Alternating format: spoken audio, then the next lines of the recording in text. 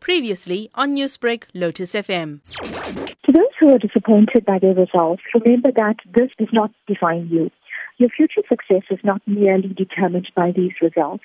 In fact, it's what you're going to do going forward that really counts. And there are many options for those who have not achieved the results they hoped for. And those options might be repeating subjects, repeating Matric, bridging courses, enhancing your skills, getting work experience, etc. And I think it's really important to not compare yourself to others. Parents play an important role in supporting and motivating their children throughout their educational journey.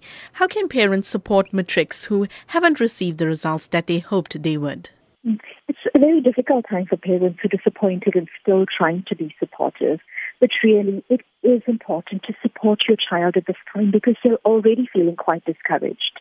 Let them know that you are there for them. And it's really not the time for the I told you so, or if only you studied harder. And the worst thing you can do is compare your child to someone else. Remember that everyone has their unique skills and talents. So for parents, it's important for you to be there for your child. Let them know that you're walking this journey with them and help them brainstorm ideas of what might work for them. And if you're really feeling very lost, then seek some help, whether it's from a career counselor or even chatting to student advisors at different institutions, which might still be options. Dr. Beekrum, your final words to the class of 2018. I just want to say congratulations to the class of 2018, to those who've achieved the results they worked for.